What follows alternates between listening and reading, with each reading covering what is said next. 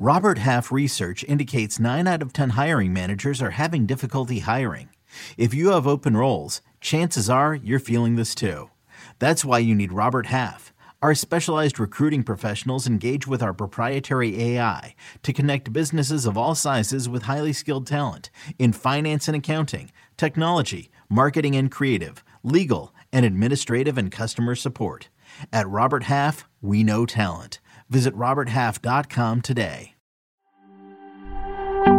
We're talking about the biggest winners and losers from Week 3's action next on Fantasy Football Today in 5. Welcome to FFT in 5. I'm Chris Towers here with Dave Richard to talk about who increased their value the most Sunday and who comes out of Week 3 looking a little worse for the wear. And Dave, I'm going to kick us off with, I think, one of the obvious winners from Sunday's action. That's Saints rookie wide receiver Chris Olave, who had a lot of potential production in Week 2, and he turned it into real-life production. 9 catches, 147 yards, 13 targets, all of which led the team. He has been Jameis Winston's favorite option. He's been garnering a lot of targets down the field. He's a really, really good downfield playmaker, it seems. I mean, you know, he's got competition for targets. Michael Thomas is going to be involved in this offense moving forward, assuming his foot injury isn't serious. Obviously with his history, that's a bit of a concern. But Chris Olave just, I don't know, he looks like the real deal. He looks like he might just be the best of what's looking like a very, very good rookie class. What do you think? I think that as long as Jameis is the quarterback, we can feel good about Olave because Jameis is a downfield thrower. It's one of the reasons why we liked Olave as a late round pick back in August. I didn't think he'd get this type of target command this fast. And a little bit of it in Week 3 had to do with the fact that Michael Thomas left early. Yep. Jarvis Landry got shaken up and then he left. I certainly love the schedule coming up for New Orleans. They've got the Vikings next week, then Seattle, Cincinnati, Arizona, Las Vegas. It's really great for the pass, and they might be behind in literally 4 of the 5 games. So Olave, he's not out there in a lot of leagues, but the ones that he is out there in, go grab him. Yeah, let's hear a winner or two from you. Ramondre Stevenson had a lot of high-value touches for the Patriots against the Ravens. Played 62% of the snaps, played 7 of 11 snaps on 3rd and 4th down, played 5 of 8 snaps inside the 10. These are roles, at least the short yardage inside the 10 role, that would usually go to Damian Harris. And Harris did have a touchdown, but so did Ramondre. Ramondre looked better. I wouldn't be surprised if the Patriots now go to being more run-heavy because it sounds like they're going to be without Mac Jones for a little bit. He suffered with a high ankle sprain. I know the x-rays on his ankle were negative. Yeah, that's the put any weight on it. Ankle sprain. Right. So a high ankle sprain is going to put him out for a few weeks at minimum. It's going to be a good opportunity for both running backs to get work, but Ramondre Stevenson's the one who I think was a real big-time winner. And fantasy managers might move toward using him as a number 3 running back next week against Green Bay, but maybe closer to a number 2 running back when he goes up against the Lions in Week 5. And then a couple weeks after that, he's got Chicago, then the Jets. There are some good matchups for the Patriots running backs, and Stevenson could finally hit that type of upside. And if I may give one more winner. Oh, you may.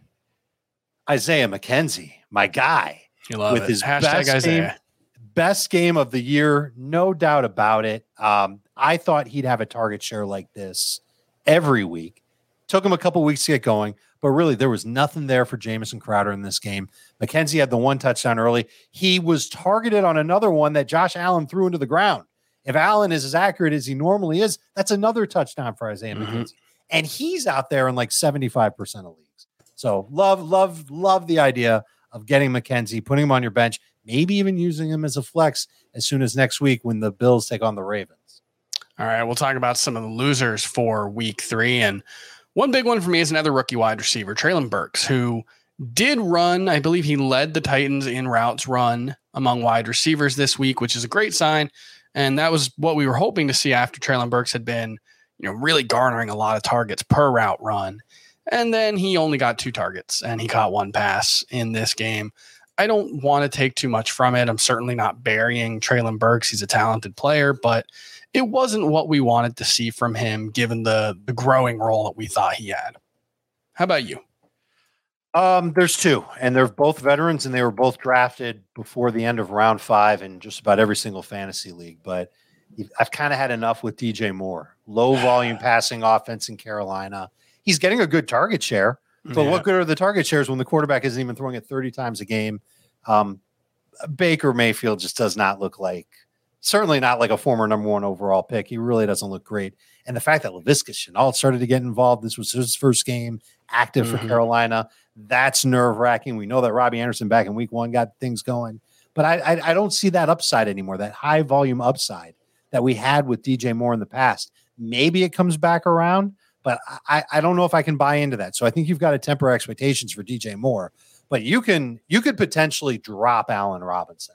5 targets in the game, came close to scoring a touchdown twice, but not good. I believe he dropped one of the targets, and it's not a lot of volume for Allen Robinson. So if he doesn't score on limited volume, even though he's in a great offense, because he's not breaking away from anybody, he's not fast anymore.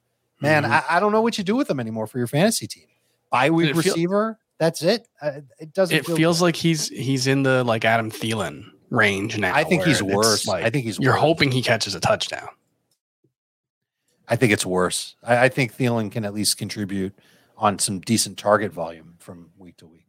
Well, that's pretty grim because Adam Thielen is, a pretty, like, he's a wide receiver 3 for me, but not necessarily someone I'm excited to have in my lineup. But I can't really disagree with you. Allen Robinson, probably a wide receiver 3 that you're just hoping gets into the end zone.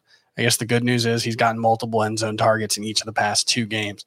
That's going to do it for fantasy football today in 5. For more week 3 winners and losers, make sure you check out the full episode of Fantasy Football Today, and we'll be back tomorrow with a look at the week 4 waiver wire. We'll see you then.